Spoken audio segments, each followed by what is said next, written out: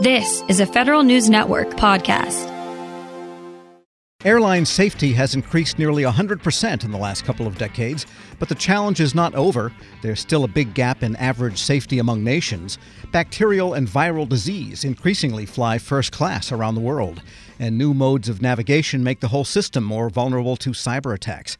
That's the gist of new research by the MITRE Corporation. Here with more, former Transportation Secretary Rodney Slater. Mr. Slater, good to have you on. Thank you, Tom. Good to be on as well. And MITRE's Aviation Chief Greg Leone. Mr. Leone, good to have you. Great to be here. Thanks for having me, Tom. Look forward to the discussion. And I want to start with the most current thing people are thinking about, and that is the pandemic, which, like so many things, insects for that matter, that invade forests, all travel. I like to say the 747 was the greatest transportation system for invasive species ever invented. But the pandemic, how do airlines, how does the system adjust for this now that we're, again, inequality among nations and so forth? Well, Tom, I think you're right to lift up the pandemic as really being a challenge that's faced not only here in the U.S., but across the globe. Frankly, it speaks to the need for cooperation and collaboration. It speaks to the need for the U.S. to remain a leader, not only in dealing with the pandemic as it relates to its own citizens, but working in partnership with other nations around the world to address this very significant issue. Clearly, in the early days of the pandemic, some actions were taken to stop the flow of the movement of people. And that's frankly because our carriers, and with a seamless transportation system, you can actually move people efficiently, effectively, frankly, across the globe in a matter of hours. And so being sensitive to that is the first step in responding to the challenge. The other point I think to be made is that the industry has been very effective as it relates to the distribution, if you will, of vaccines, and also in keeping the economy of the globe going, not only the international, marketplace that can sometimes be viewed as sort of a static, complicated, unknown for most. For those who are in the business of transportation, we know that it's about getting something from a point of origin to a point of destination in the most timely, efficient fashion possible. And that's what keeps our economy going. The transportation industry, aviation in particular, is really the industry that helps other businesses do businesses. And we've seen that manifested in this period of the pandemic as well. I think the key thing, and I'll close with this, is to learn as many lessons as we can, to apply them not only in the U.S., but to do so in partnership with our colleagues around the world. And you have to, I think, give the aviation industry kudos, frankly, for diving into this challenge, basically recognizing that the challenge in the way becomes the way. You have to deal with that challenge. And they have made significant investments in the air circulation systems of the planes. They have invested significantly in the cleaning and cleanliness of the planes, the distancing. For a long time, there was this middle seat vacancy policy on some carriers, especially Delta, but others as well. And so all of those things, including requiring masking, have been very, very important as we have tried to deal with this issue head on. We've now gotten a little breathing room, and so it's time to start thinking long term. And hopefully we'll be able to get a bit into that discussion as we go forward. But this is also the business of MITRE, and I want to commend Greg Leone and his leadership in MITRE when it comes to our transportation portfolio, and especially on the aviation side, but across transportation. And I'm so pleased that he and his team were able to work with others to pull together this wonderful piece that you have referenced, and I hope we'll get into a bit more as the conversation continues. Yeah, Greg, I wanted to ask you, is it time to move this idea of where people can go and how carriers do this out of, say, I don't know who's deciding now, the White House or Dr. Fauci, say, with respect to travel to and from India as an example, a current problem? Sure. And should this move into the apparatus that has always controlled international aviation, that is international agreements on safety standards and so on, which frankly have been led mostly by the United States as the most advanced aviation nation? Absolutely. I would say the key theme for us, for the key message when it comes to safety and the next level of safety is around acting locally to actually influence globally. And that's exactly what you just said. We have been doing this for many years to lead the world in safety standards, and this is just another area.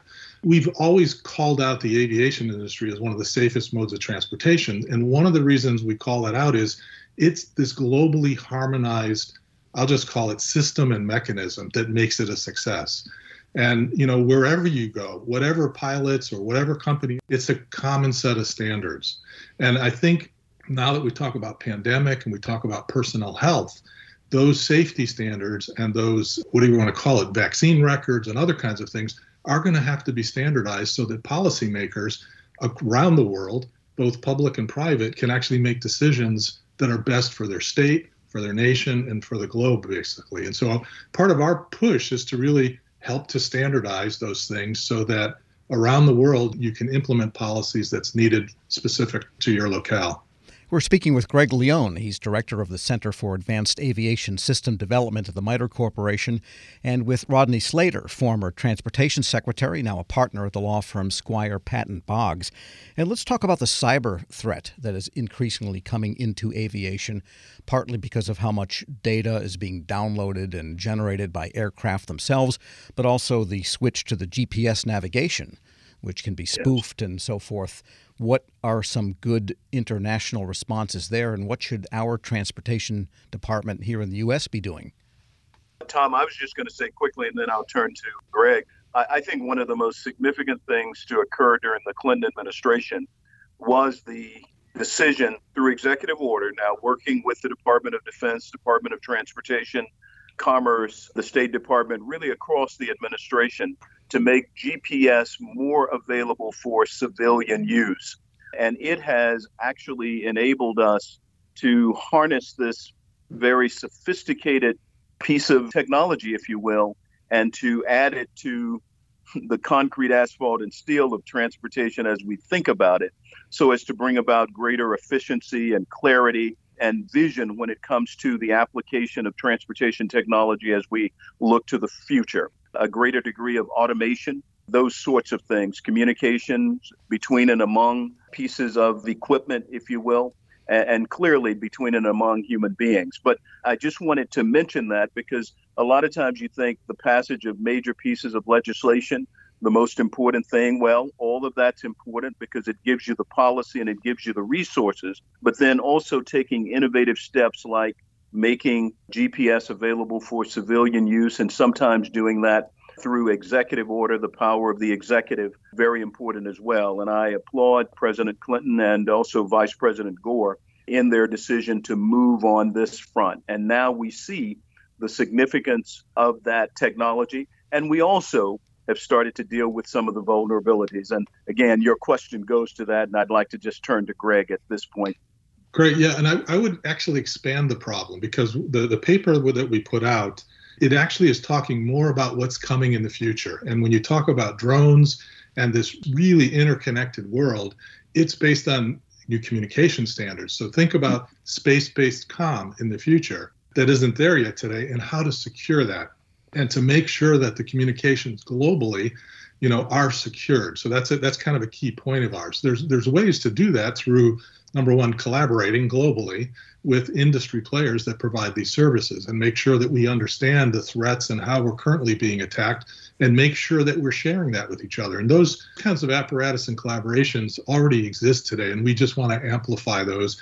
And we want people to think about the infrastructure of the future, not just what we have today. And that's part of what the paper calls out. But with respect to GPS, though, you almost need a backup type of system. And there are actually, 2 or 3 GPSs operating. China has one. I believe Russia has one. So should planes, for example, be able to, if someone spoofs the U.S.-based system, well, we'll use China's because they typically wouldn't spoof their own.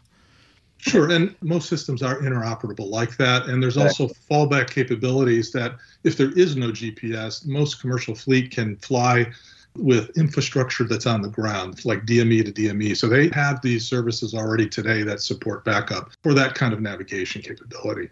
Tom, one other point that you make is, when you mentioned China and Russia, you're also talking about countries with whom we can sometimes have conflict and tensions. But when it comes to this issue of safety, you will find that these countries find opportunities to work together and to collaborate a lot more than is usually the case. And I think we're going to see that on issues involving climate and other major global concerns as well. But I just thought I'd mention that specifically because you singled out China and Russia. And on a daily basis, we see where we're entangled with both, pushing back on certain things and trying to engage on others.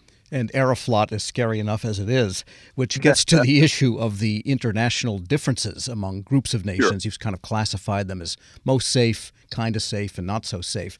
We're still talking about low probabilities of death, but nevertheless, there are statistical differences. And this is, as your report points out, as more and more people are flying on those less safe carriers, the issue becomes more important. So how can the Transportation Department in the United States and international partners that are ahead in safety help bring along those that are not so far along? Well, clearly we have to have continued leadership from the FAA. And there's an organization that we haven't mentioned in the discussion just yet, but both Greg and I, we mentioned it in the report, and that's an organization called ICAO. This entity is about to celebrate its 75th anniversary. It really grows out of effort on the part of the U.S. and the U.K. in the mid-40s, really during the height of the war, where aviation was a much more utilized means of, frankly, warfare. But coming out of World War II, there was the recognition that its commercial use would be significant going forward. So you really had Churchill and Roosevelt coming together with their teams, inviting some 50 or so additional countries to this Chicago Convention. That's what they call it, the Great Chicago Convention. And it was out of that effort that you started to get this first sort of iteration of a global protocol, if you will, which gave birth to this organization, ICAO. And while sometimes ICAO can be a little lumbering and methodical, it still does a very good job. And we have to build on its strengths, minimize its weaknesses. And I think the FAA has a very good working relationship with ICAO and all of its country members. And we're going to see that play out, I think, in the coming years with this administration, by the way. And we should mention a Biden administration that is engaging, that seeks to reestablish ties with our allies, as we've noted a little earlier, mix it up with our adversaries, try to find cooperation where possible on big things that we have to do globally, but being competitive on those things where we have to be competitive. And I think ICAO really will be an entity that will get a lot more attention and a lot more support from the U.S. as we seek to deal with this issue of the layers of safety when it comes to aviation. One last thing quickly. During my tenure, one thing that we really promoted was what we called open skies, a liberalized aviation agreement among countries and between countries, usually country to country. But we did have some multi-country agreements starting right at the end. And we did a lot of work on the Africa continent. And I mention that because now we see growing aviation activity really across the continent of Africa, but around the globe. And some of our most recent challenges we found to be in these new emerging countries as they move on the aviation front. And it's incumbent upon countries like the U.S. and others that have more mature systems to be in partnership with these countries. And I think we're going to see more of that as we go forward as well. And Greg, final comment? I would say one of the keys, and we call this out in the paper, one of the keys to enable all of this stuff is this notion of really enhanced data sharing from all parts and a partnership, not just with the country regulators or the air traffic control operators, but with industry, with the airlines, the drone operators, the OEMs, the people who build this thing. This is going to be a partnership that has to be re-enabled. It works very well today in the United States, but we need to move that partnership globally.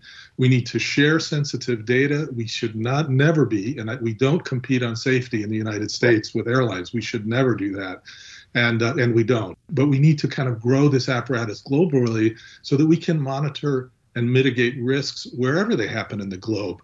And I think that's a key part that we're looking to move forward on. Ultimately, airline safety is a function of institutional strength. pretty much for nations, isn't it? Yeah, absolutely. It's a requirement for your economy to really grow, I believe. Yes. No, I agree. Tom, just a quick thought there. I remember when the president-elect of Nigeria, President Obasanjo, had just been elected, had a meeting before his swearing in with President Clinton. And one of the top issues on his agenda was to seek the removal of cautions to American travelers at the time when it came to travel to Nigeria. He viewed that as an affront to the dignity and integrity of his country. And in this very substantive, though clear, direct exchange, the point was made that it was very important for him to implement safety protocols throughout Nigeria. He made a commitment to do that, and basically the U.S., in partnership with him, along with important businesses like the airlines and Boeing in particular, by the way, really got that work done. And now you have U.S. carriers flying directly to a number of countries across Africa, Nigeria in particular. But it took political leadership to stand up a safety protocol in Nigeria, to have it complementary of the safety systems of, developed aviation powers, the U.S., countries across Europe and the like, some throughout Asia. And President Obasanjo met that challenge. And now Nigeria continues to serve in an admirable fashion in that regard, but clearly recognizing the need for improvement, as is always the case with safety. You may be as good as you can be today, but tomorrow you have to be better. Rodney Slater is former Transportation Secretary, now a partner at the law firm Squire Patton Boggs. Thanks so much for joining me. Thank you. And Greg Leone is director of the Center for Advanced Aviation Systems Development at the MITRE Corporation. Thank you so much. Thank you, Tom. Great to be here. We'll post this interview along with a link to their report at federalnewsnetwork.com/Federal Drive. Fly the Federal Drive on your schedule. Subscribe at Podcast One or wherever you get your shows. Welcome to the Lessons in Leadership podcast. I'm your host, Shane Canfield, CEO of WEPA. I'm thrilled today to be joined by Rick Wade, Senior Vice President of Strategic Alliances and Outreach at the U.S. Chamber of Commerce.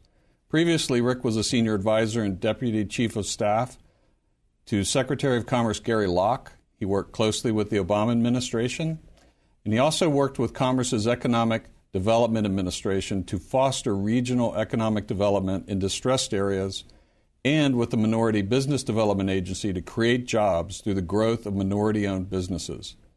He received a BS from the University of South Carolina and an MPA from Harvard University. Rick, welcome, and thanks so much for joining me. And thank you so much for having me. Look forward to the conversation. Rick, in today's environment, leaders have had to adapt and find new ways to lead with transparency and empathy. But can you tell us a bit about how you've adapted your leadership style? This past year has clearly presented some unique challenges that certainly me or I as a leader have had to adapt. You think about a pandemic, for example, that has placed us in probably one of the most challenging circumstances, is sort of lead in a virtual world now. I've not been in my office for nearly a year.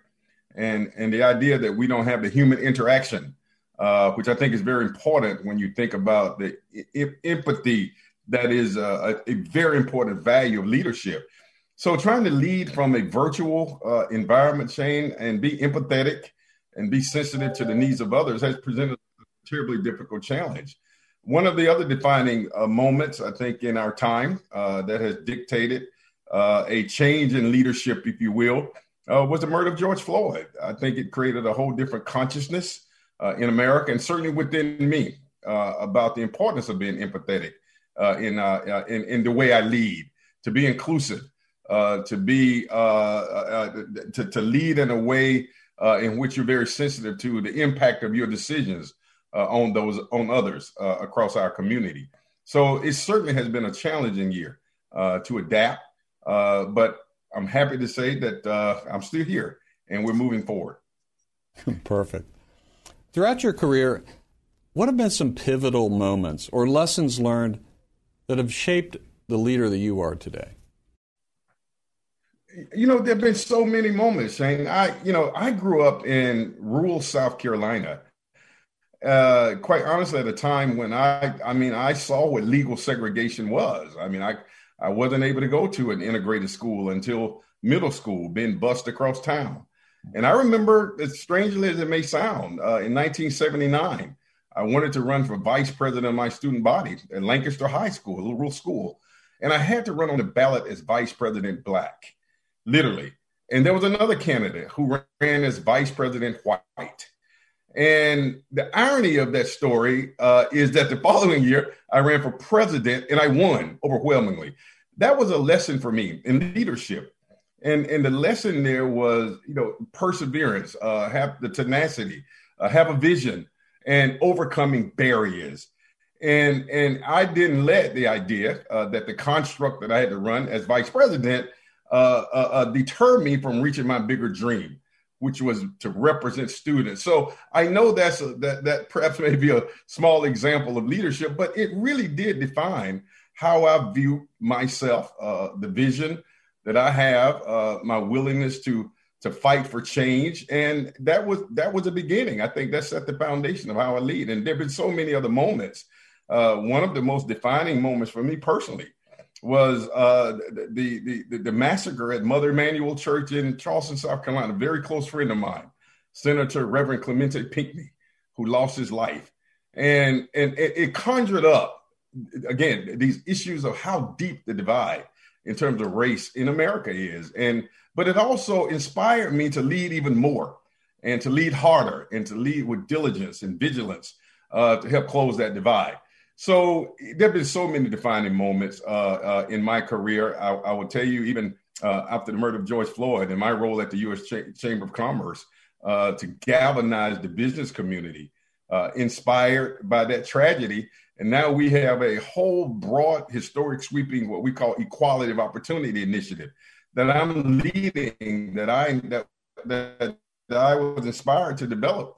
And we're bringing together corporations from across America to address what we call equality of opportunity. So my point there, I think with all of these moments, they've all been pivotal moments at different parts of my life, my career, my journey. And I've seized those moments to make the best of what I could. It's fantastic. It's a great, great answer. Many stories. Thank you very much for sharing that. Who is the most impactful leader in your life, and what quality did you admire about them? I can't say that I had just one, but I would tell you the one person whose historical leadership has inspired me the most, and that is the leadership of Dr. Martin Luther King Jr. And there's so many attributes there that are consistent with my values. But the one part of his leadership was vision. And I mean, the idea that you can have a dream, which we often define and think of his big "I have a dream" speech. But I think that's a really important attribute of leadership, Shane, that you can sort of see beyond the challenges of today and see a better future for people and for yourself. So the idea that leaders have vision, despite the challenges, is seeing a forest despite the trees, is seeing an opportunity despite the barriers. And that attribute, I think, is one that I embody. I mean, I'm very optimistic, despite the challenges, despite the circumstances. So the whole notion of vision was a very important attribute that I learned and that I've tried to emulate from the leadership of Dr. King. Wow, fantastic.